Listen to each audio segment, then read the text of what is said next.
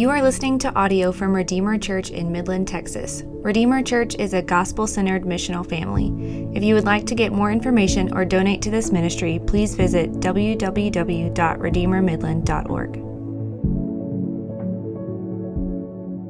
Amen. Y'all grab a seat. Good morning. Welcome to Redeemer. So glad that you're here. If you have a Bible, let me invite you to turn to Ephesians chapter 4. We've got a lot of work to do this morning. If you don't have a Bible, it'll be here on the screen for you to follow along as well.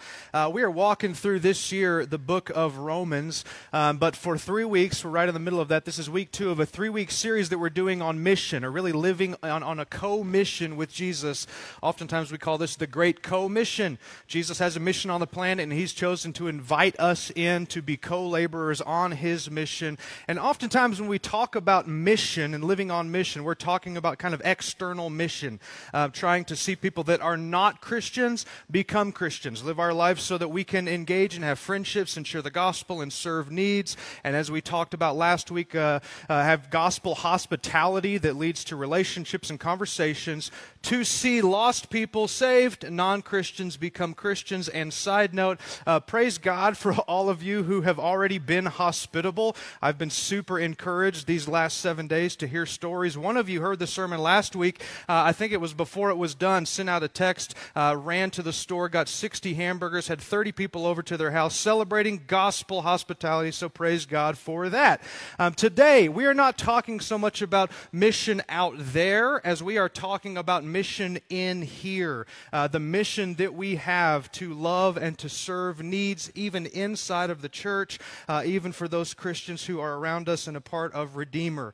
And so in Ephesians chapter 4, Paul is talking to a local church that was gathered in a place called Ephesus, and there was a lot of needs in that city, a lot of needs in the neighborhood, a lot of needs in the people of that church. I'm sure they had health problems. There were probably some who were grieving the loss of loved ones, maybe economic problems. Maybe they had lost jobs or lost the ability to have an income for their family. A lot of needs were taking place. That's the backdrop of what God writes to us today in Ephesians chapter 4. Ephesus had a lot of needs. In the United States, there's a lot of needs. For the last 5 years in our church, there have been a lot of needs, some relational, some just working through things internally. Sometimes those are job-related, health-related, financial-related, a lot of needs. And then also 2020, and I know we talk about this a lot, but it has created a lot of needs.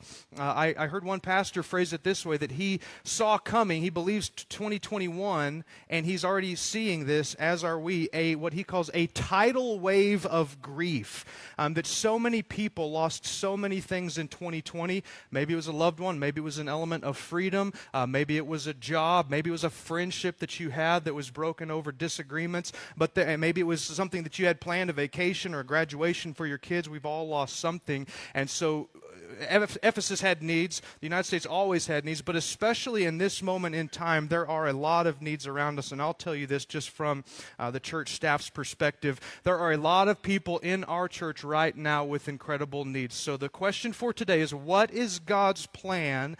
What is God's design to use the church to meet those needs? Ephesians chapter 4, verses 8 through 12 is where we are going to start. What is God's plan to use not just the church, but here's the question I want to pose.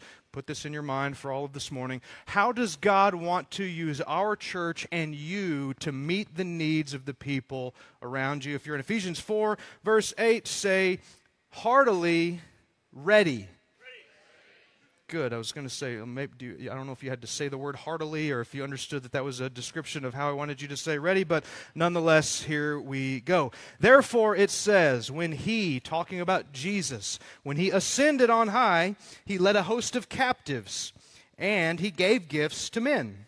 And in saying He ascended, what does it mean? But that He had also descended into the lower regions of the earth. He who descended is the one who also ascended far above all heavens, that He might fill all things. He's talking about Jesus. Jesus descended from heaven, invaded earth, became part of His creation. He assumed a human body, was born in Bethlehem. He descended from heaven to earth to live a perfect life, to die a sacrificial death, to serve serve his people, to begin the church, and then he died, and he rose, and he ascended, went back to heaven. And after he ascended, went back to heaven, he gave gifts to men. We see this in the end of the Gospels, in the beginning of Acts, that after Jesus created the church and he pushed the church forward on his mission, he left but did not leave the church, did not leave Christians as orphans, instead sent the Holy Spirit, and the Holy Spirit has given gifts to every single Christian for the engagement of the mission of Jesus, both external to the church and internal. That's what it's talking about. Jesus descended to earth, ascended when he was here, and after he's gone, he has always been about empowering the church. Verse 11, all of that to say, verse 11, and he, that's Jesus.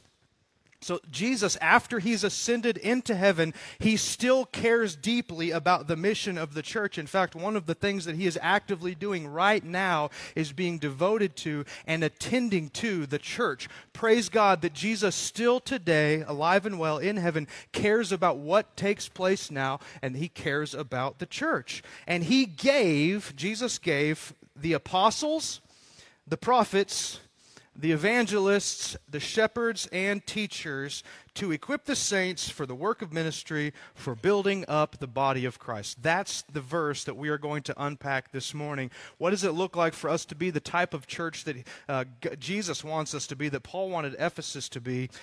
So he talks about leadership, he talks about equipping the saints for the work of ministry, for the end result of building up the body of Christ. So number one, we know that Jesus has given gifts. If you're a Christian in the room and you have the Holy Spirit, you have been given a spiritual gift. And there's a lot of places in the Bible that Paul talks about that, especially in Ephesians and 1 Corinthians. He talks about all the different things that when you come to faith in Christ, you receive the Holy Spirit. You have a gift that Jesus has given you. It talks about the illustration of it being a body, and a body has a lot of different parts that all work together, and they're all very important. Some are visible, some are not. Some are, you understand how they function. Some are a little more obscure, and they all work together in order for the body to function properly. Same way with Christians. You all have a gift. Everyone has a gift to incorporate and to use for the body, and everybody gets to benefit from the body working together. But then specifically he talks about in chapter 4 that Jesus has given churches gifted leaders, and he breaks this up into 4 or possibly 5 categories. So let's work through these really quickly. He says that he gave the apostles. Okay, the first function or role in the church that Jesus talks about here is that he gave apostles, and there's really 2 different ways this office or this role has served over time. There's the capital A apostles. The uppercase A, there was 12. The 12 apostles, they saw Jesus, they were personally trained by Jesus, and they began leading this movement that we know of as the New Testament church. There's a special gift that Jesus gave to the church, the 12 apostles.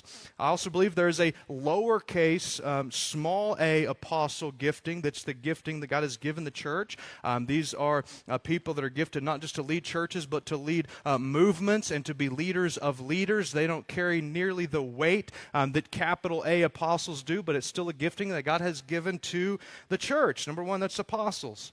2, prophets. Same thing with prophets. There's capital P prophets, there's lower P prophets. The capital P prophets are the ones that spoke for God, and we have their words here. They were the voice of God. They showed up, and they said, "Thus saith the Lord," and they spoke for God, and we captured it into the Bible, and there was a pretty strict description about who these type of prophets should be. If they ever get it wrong, or if they ever say something and they say, "Thus saith the Lord," and it doesn't happen, what happened to them?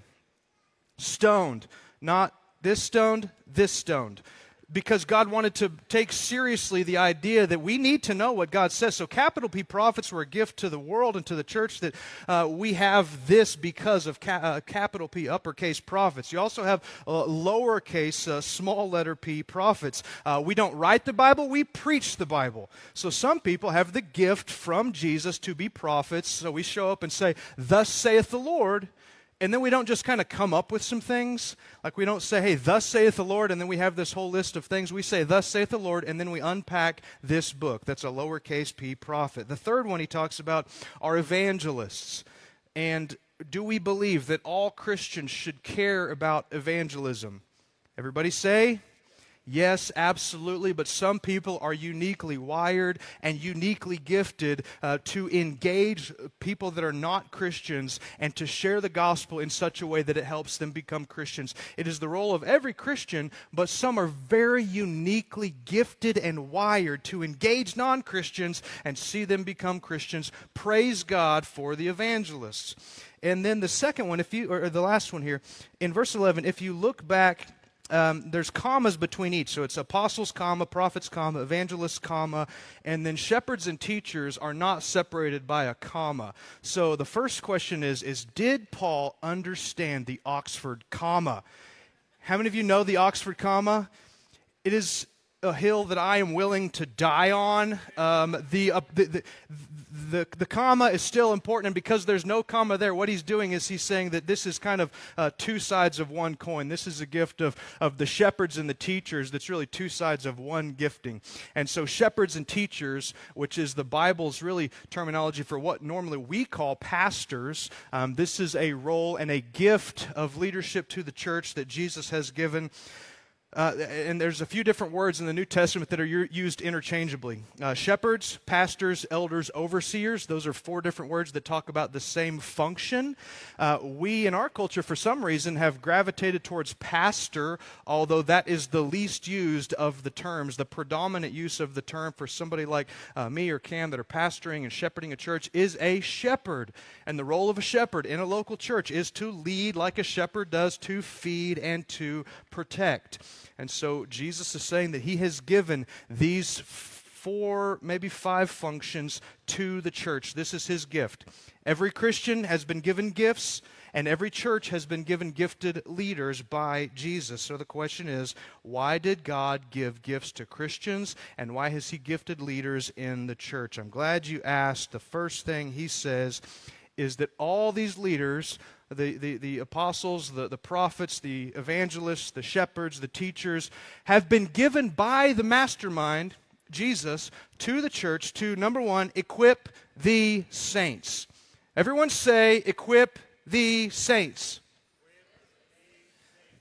The east side of the room is doing much better than the west side of the room, so next time you will have your chance to catch up. First question is then, who are the saints? And we have talked about this over and over and over for quite a while at Redeemer, because it's important when the Bible talks about saints that you know, if you're a Christian, the Bible's talking about you.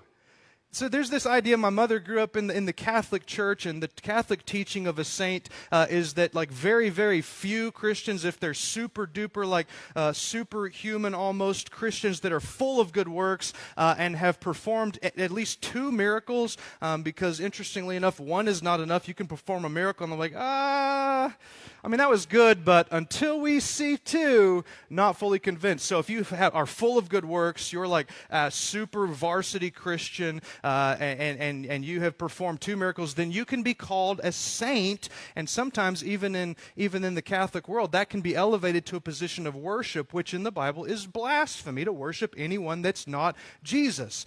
And so sometimes because of that mentality, we think when the Bible talks about saints that it's not talking about us, it must be talking about someone else. But in the Bible, when the Bible talks about saints, who is it referring to? Christians. Every single Christian is a saint, not by virtue of our works, but by virtue of our new identity that Jesus has wiped away our sin, forgiven us by his grace, and made us saints. That's important because Paul says the leaders in the church exist to equip the saints. If you're a saint, raise your hand. This sermon is about you. You ready? To equip the saints. So the saints, that's us, that's every Christian. Leadership in the church exists to equip the saints. To basically give you the equipment that you will need for the task at hand. If you're going to play football, it's important that you get the necessary equipment, right? You need the pads, you need the helmet, you need the jersey. If you're going to engage in the mission of Jesus on the earth, you're going to need the equipment. The job of church leaders, part of the job, not the whole job, is to give you the tools and the equipment, the information, the training, the organization to engage your life in the work of ministry. not to entertain, but to equip. So the question is, to equip you for what? Paul says, to equip the saints for the work of ministry. Westside, this is your chance. Everybody say, the work of ministry. I mean, I didn't mean that the whole East Side had to just not talk. This is a challenge. I want to see who can talk the loudest. To equip the saints for the work of ministry. For the work of ministry. We're catching on. We are really getting there. The word in Greek, and we're going to get technical just for a moment, that Paul uses, this is important, for ministry is diakonia, which if you know your New Testament, you know that in Acts, there was some things in the early church, the first church in Jerusalem, some needs that arose, very, very practical needs that arose in the church that were not being taken care of. Namely, that some of the widows in the church who were living off of the support of the church were having a difficult time getting all their food and their rations. So that was a very, very practical need that popped up. And so what came out of that is the idea of a deacon. A deacon was an office in the church that existed to serve the need. This is the exact same word, or it comes from the same word that we understand the office in a church of a deacon. But this, in this sense, is being applied to every Christian. So in some sense, there are deacons in the church that oversee things, but I think in a greater sense, every single Christian is called and gifted by the Spirit and hopefully equipped by the church to engage in the same type of things, in serving needs, meeting needs, helping people. And I think that in some sense that the better job we do, because right now at Redeemer we don't have deacons that have been named deacon over this, deacon over that. And here's the reason why. Because by and large over the past many years, most of you have served as deacons.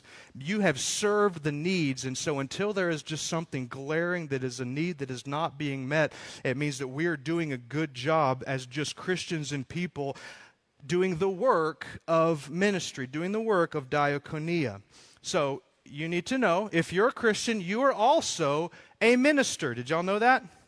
Some of you are like, I don't remember when I was called to ministry. The answer is when you were called to Christ, you were also called to ministry, only many of you are volunteer. Praise God, right? You're volunteer ministers, and now you know. To equip the saints for the work of ministry, for the building up of the body of Christ. Here's your chance. Everyone say, for building up the body of Christ. Now, I just feel like the south half is kind of given up, north half is caught on, but I can't really hear, so we'll just assume everyone is in. For building up, so when church leaders exist to give you the equipment and the tools and the encouragement and the organization to serve the needs of the church so that the entire body of Christ might be built up. So then the looming question is, what in the world is the body of Christ?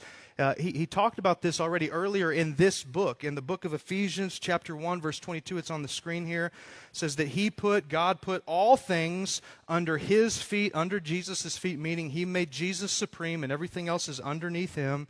He put all things under His feet, and He gave Him, Jesus, as head over all things to the church, which is His body. What is the body of Christ? Everyone say the church.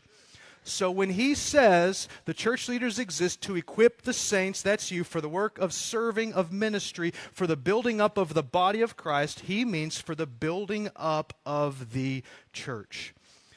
Jesus gave his life for the church, his body. If you remember back in Matthew, Jesus made a very, very bold statement as a 30-year-old single, homeless Jewish man that did not have any political power, any educational power. He declared that he was going to build a church that would invade every single people group on the planet, and the gates of hell would not prevail against it. And he told this to his 12 ragtag buddies out in the middle of nowhere in northern Israel. And you fast forward 2,000 years, and it is the largest movement planet Earth has ever seen.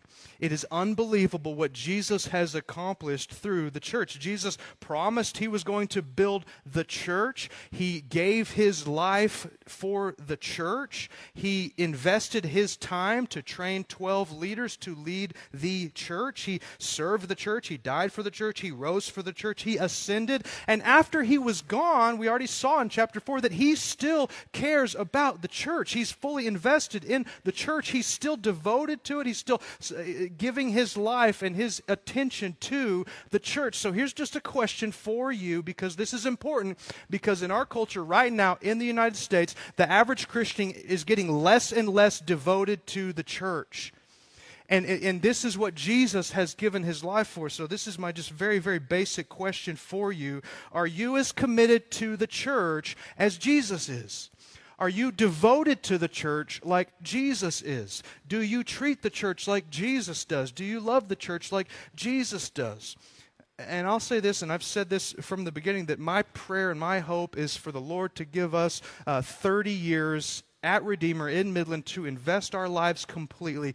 And if at the end of 30 years, the main thing that comes out of our time here in my ministry is a church full of people and Christians that love the church as much as Jesus does, or at least heading in that direction, that will be an unbelievable win for me and for our church. If we love the church and are devoted to the church, to what he says, to building up the body of Christ, not tearing it down, not running away from the church, that's my question. Is your attitude toward the church, does that mimic Jesus' attitude towards the church? He has devoted his life for the church. And I'll tell you this, it's going to outlast everything else that we're involved in. The church, 10,000 years from now, your job won't be here. The church of Jesus will still be here. 10,000 years from now, your sports, your kids' sports won't be here. Amen? Praise God for that. We finished our last soccer game yesterday. I'm sure it's coming back again 10,000 years from now. The church will still be here. So what are you investing your life in? Are you showing your priorities that they're the same as the priorities of Jesus? So our goal is to build up the body of Christ, which is the church. I want to tease out a few ways that I think this should become very practical very quickly for us to try to internalize and obey Ephesians 4:12, so that we might be equipped for the work of ministry, for the building up of the body of Christ. What I'm about to run through is both true, I think, nationally, statistically, in 2021. And I can tell you this, it has been definitely true of our church and many of the people in this room for the last many months. Anxiety is up. Anxiety is up. People are anxious, much more anxious on average than they were 12, 14 months ago, statistically around the world. And in this church, depression is up. It has increased. Suicide in the United States and even, I believe, in Midland is trending up. Loneliness and isolation has been trending up. Counseling needs and counseling centers in Midland, the needs are trending up. Everything is backlogged. If you want to get into a counselor in town, normally it takes a while because there is so much need that the increase has been going up. Anger and hurt have gone up. Marriage problems and the strain inside of marriage for many people has gone up. Racial tension, both in our country, in our city, even interpersonally with many of us in the room, have gone up. Social unrest has gone up. Political division has increased. It has gone up. Unemployment has gone up. Burnout in leadership has gone up. Everything except salaries has gone up. So what is God's plan for that? When all of the needs and the hurts and the pains and the distresses of people, and especially in the church, when it goes up, what is God's plan? For God's people, the church, the saints, to be filled up with the Holy Spirit, to show up in people's lives, and to build up the body of Christ. That's our job. Like, this is the moment that we've all been waiting for. Maybe not waiting for, but we have been prepared for this. God's plan has always been not just to use professionals, not just to use the leaders in the church to do the work of ministry. I believe, and I have seen these past many weeks, that there is so much need in our city and in our people that it is beyond the ability for just leaders to engage. It's going to take an entire army of ministers, which is, in fact, Jesus' plan. That's what he said 2,000 years ago. How has he organized the church? He has gifted every Christian, he has gifted leaders so that the leaders might equip the saints for the work of ministry, for the building up of the body of Christ. And I've got 7 ways that we do this. There's probably multiple ways, but just to get very practical, very quickly, how do we be filled up with the Spirit, show up in people's lives, and build up one another as we were designed to do? Number 1, minister, or that diakonos, deacon serve, minister where your passion is. I believe God's given you many passions, and many of you have very, very different passions that are all over the map. Maybe you have a passion for singing. We just got to watch some people that are very passionate about worshiping Jesus and leading others in singing. Maybe you're passionate about taking care of the foster and the adoption needs in our city. Maybe you're very passionate about unreached people groups and global missions to places on the planet where people have not heard about Jesus. Maybe you're very passionate about one-on-one discipleship. Maybe you're very passionate about the homeless situation and people in need that are in our area, in our neighborhood that are in great need. Maybe you're very passionate about serving and helping veterans. There's a lot of different ways that you have passions. Here's my encouragement for you: to find out what your passion is and to find a way to minister with that. Number 1, find out what are you excited about. And a lot of times I believe that God gives us a passion for a reason. So engage what your passion is and try and serve a need there. And don't be frustrated. This is important to know. Don't be frustrated with somebody that's not as passionate about the same thing that you are. There is a lot of needs to be taken care of. Minister where your passion is. That's number 1. Number 2, minister where your giftings are. Minister where your giftings are. 1 Corinthians talks about the body, that's us, that's the church. We need all of the different gifts to be a healthy, functioning body. And that's different than passions. Singing is not a spiritual gift, it's a passion and an ability, but gifts are very, very different. When you become a Christian, it's very clear that the Holy Spirit gives you a gift. I will never forget, it was 20 years ago next month. It was June of 2001 that I taught the Bible for my first time. I was actually a worship leader. You may not have known that. Praise God, those days are over because David and the crew do a much better job than I did. I was playing guitar and I was leading some worship, and I was at a youth camp up in Colorado with our church from Amarillo, and the teacher that was supposed to be teaching this entire Bible study at the camp got sick, and for some reason they just kind of pointed at me. I was the only one that didn't have any other jobs, and they said, well, can you do it? I was like, no, never done that before. And I taught, and it was rough, but people understood what I was saying. And I had a lot of people after that say, hey, you really have a gift. We believe that God has given you a gift to teach. Some of you are like, I don't know. It's been 20 years. Should have gotten a lot better. Listen, I'm trying, all right? I'm doing my best. What are your gifts? And honestly, if you don't know what your gifts are, ask somebody, because often other people can recognize gifts that you may not even see in yourself. What are your gifts? Do you have gifts of mercy? Do you have gifts of interceding and praying for people? Do you have gifts of leadership? Do you have gifts of teaching? There's a lot of gifts. So minister first where your passion is. Second, you can think, what are your gifts are? Minister where your gifts are. Number 3, minister by praying. Minister by praying, and this is what I want to encourage you towards, is not to say that you're going to pray for people, but to pray for people. If we're honest, can we be honest that sometimes we say, I'll pray for you, and then we forget? I'll never forget, I was in India for the first time, and we had a small group of Christians that were meeting in this church. It was somewhat underground, and we preached, and we had this. They have like different services than us. They have like 30 to 45 minutes of preaching and then like an hour of prayer. And so I remember some people, they just came up and told us through a translator what some of their needs were. And I remember saying, I'll pray for you. And then the guy just stood forward and just bowed his head. I was like, oh, you mean now? Oh, yeah, this is a great time. And I remember saying, like, I'll pray for you, thinking I'll write it down. I've got a little prayer journal I intended to, but he's like, oh, this is a great time. So this is my encouragement for you. When you hear of a need or you talk to somebody and they express something that's an opportunity for you to serve, pause right then and don't say, I will pray for you. Bow your head, put your hand on their shoulder, and just simply pray for them. It takes place in this room every Sunday. I encourage you to do it today. Don't wait to pray for someone until there's maybe a moment later on. Just pause what you're doing and pray. It's unbelievable how deep that ministers to someone.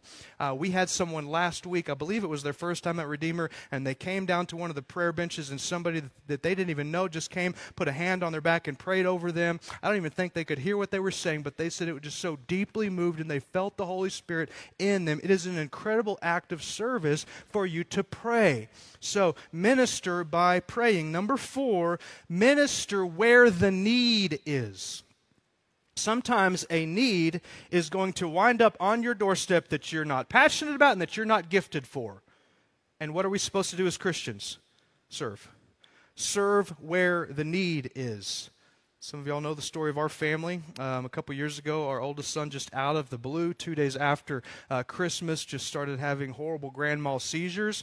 And I will tell you, when it happened, I was home. It was about 10 o'clock in the morning, December 27th. And I went in to check on Judah, and he was just glossed over, and he just began to seize, which is terrifying, especially if you don't know what's going on. And this is what I did not do. I did not say, you know what? My passions aren't seizures. I'm not super passionate about ministering to kids with seizures. I didn't think about, you know what, my giftings are not pediatric neurology. That's not what the Lord has gifted me in. What did I do? Whatever I could do, because it was a need and I was there. So yes, we need to serve where our giftings are, serve where our passion is. But listen, if something just shows up, the Holy Spirit can help you navigate through and do what you can do. Do something. Minister where the need is. Who in your life is lonely?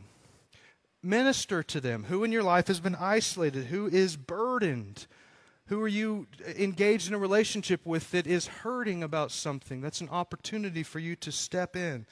Who just had a baby and you can step in and minister? Who just lost a loved one that you can step in and help? Who just moved to town and doesn't know anybody? Who just lost their job? Who hates their job? Who has forgotten the gospel and just simply needs to be reminded by you that there is no condemnation, that they don't need to feel shame when Jesus has taken their shame, that they don't need to feel guilt when Jesus has endured their guilt? Someone around you has a need. Find it, show up, build up. That's the call of the church. Number 5, look for the opportunity that Jesus has prepared for you. One of my mentors back at DBU, it was the president at the time named Dr. Cook, Gary Cook, and I remember often I would be with him and he would have a lot of things on his plate and on his to-do list, and some situation from some student would rise up that he would just He was so good at pausing everything he was doing. And I remember him telling me that every day his very simple prayer when he starts his day is, God, please don't let me miss the opportunity that you have made for me. We can easily miss a very small opportunity because it wasn't on our to-do list. So let me read what, again, if this is Ephesians, the same book that we've been in all morning. Ephesians chapter 2, verses 8 through 10 says this: For by grace you have been saved through faith. So we've been saved. This is a free gift. It's something that God has done for us, to us, in us. He has saved us. He has rescued us. Our salvation is 100% the work of God. By grace you have been saved through faith, and this is not of your own doing. It's a gift of God, not a result of works, so that nobody may boast. So it says works were not part of you becoming a Christian, but they have to be a part of you after you're a Christian. Not a result of works, so that no one may boast. Verse 10, for we, that's the saints, that's Christians, are His workmanship, created in Christ Jesus for good works, which God prepared beforehand that we should walk in them. This is what Dr. Cook was talking about. God has prepared very specific works for you. I think every day there's something unique that He will make cross your path, and He has wired you and filled you with the Spirit so that you can be filled up and you can show up and you can build up. So don't miss it if we have all these big things on our to-do list and something that we didn't plan comes into your life. Be willing to hit pause and think, maybe this is exactly what God has prepared beforehand that I should walk in it. I think that's a great way to start your day, to pray that prayer. Jesus, please don't let me miss what you have prepared for me to do today. Number 6, join a community group. Join a community group, and you're in luck. We're having a Next Steps class tonight, where if you don't even know what a community group is, you can show up at 5 o'clock, and we'll talk through this, because this has been one of the main ways at Redeemer that we have tried to take care of one another and serve one another and know one another. A lot of the times when these needs arise, if you're in a community group, somebody around you is going to understand, and they're going to see that need, and they're going to do their best to serve. So whether you want to be served, and we're all going to have a season in our life that we need to be served and we need something from someone, or whether you want to give, joining a community group is a fantastic way for you to be committed to a group of people so that you can show up in their lives. Number 7, I think the question might rise up, how long do we need to minister like this? This sounds like it is somewhat sacrificial. It's going to require some time and some energy on our part. So how long, Redeemer, do we need to take a posture that we are all ministers designed to show up in people's lives? I'm glad you asked, because I'll rewind all the way back to where we started in Ephesians chapter 4. He says that Jesus has given the apostles, the prophets, the evangelists, the shepherds, and the teachers to equip the saints for the work of ministry, for the building up of the body of Christ, until we all attain to the unity of the faith, which very simply means until everyone is absolutely and perfectly unified. Not one little ounce of disunity left. Some of y'all can't even imagine that, right?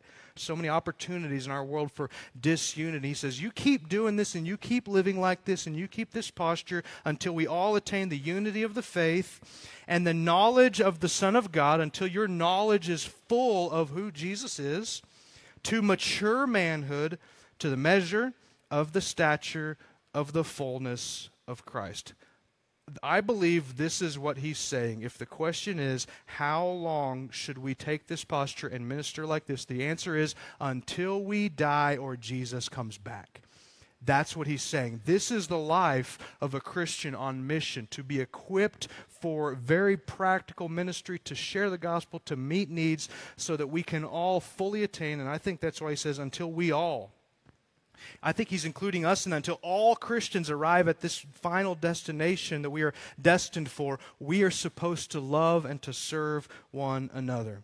A few hundred years ago in the 1700s, there was a lot of movement across the oceans with ships. They were shipping cargo and people. And from what I can tell, this is the time that this certain phrase showed up. That if you're on a ship and you had a crew, some of them would be working, some of them would be sleeping. And if a storm hit that was too much for everybody that was awake, they would shout this command. They would say, all hands on deck, which means everybody get up and everybody get topside and everybody get engaged, because this storm is unbelievable. This is what I titled this sermon this week, All Hands on Deck, because it's going to take more than just the counselors in town, just the pastors in town, just the leaders in town to meet the needs of the people in our community and in this room, and that is God's design.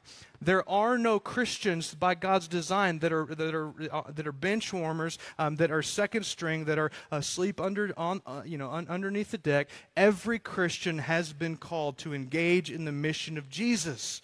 We need all hands on deck. It's like Hudson, my 6-year-old. They had their last soccer game last week, and a few of their kids on his team weren't able to make it, so they only had enough for one team. So everybody played the entire time until it was over. That's what it means to be a Christian. There are no Christians that just sit back and watch others do the ministry and do the work. God's design is for the saints to do the work of ministry. Could you imagine your life whatever needs you have, whatever opportunities for someone else to serve you. Could you imagine your life? Could you imagine your community group? Could you imagine this city if we deployed 1,000 saints as full-time volunteer ministers in whatever vocation, whatever company, whatever place that you live? If we deployed people that live their lives 100% to obey what was commanded, what that would do for the name of Jesus in our city. We need all hands on deck. So let me invite you to bow your head, to close your eyes, and I'm going to pray towards that end. Jesus, we believe in the Holy Spirit. We believe we need you. We believe that you fill us up for the task at hand to be molded into the image of Jesus, and even to fill us up to do the work that Jesus has called us to do. God, we cannot evangelize people that don't know the gospel and have not responded to it without your Spirit. So I pray that you would help us. God, we can't even engage in gospel hospitality without your Holy Spirit. Jesus, we can't even go to Walmart without your Holy Spirit. And so, Father, I pray that your Spirit might fill us up.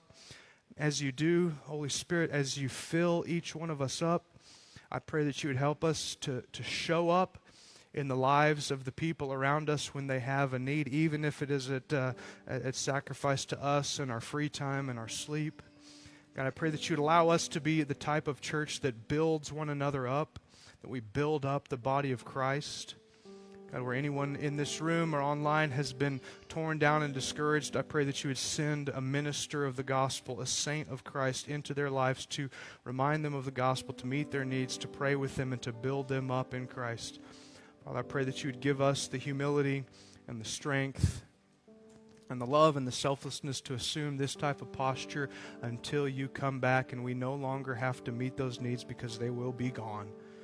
Father, I just pray that you'd help us to be a church that serves one another, truly an army of servants. And I pray that our city would notice that and they would be drawn to Christ. We love you. I pray this in Jesus' name. And all of God's people said... Thank you for listening to this message from Redeemer Church. If you want to connect with us at Redeemer, we would love for you to visit us at a service in person or visit us online at www.redeemermidland.org.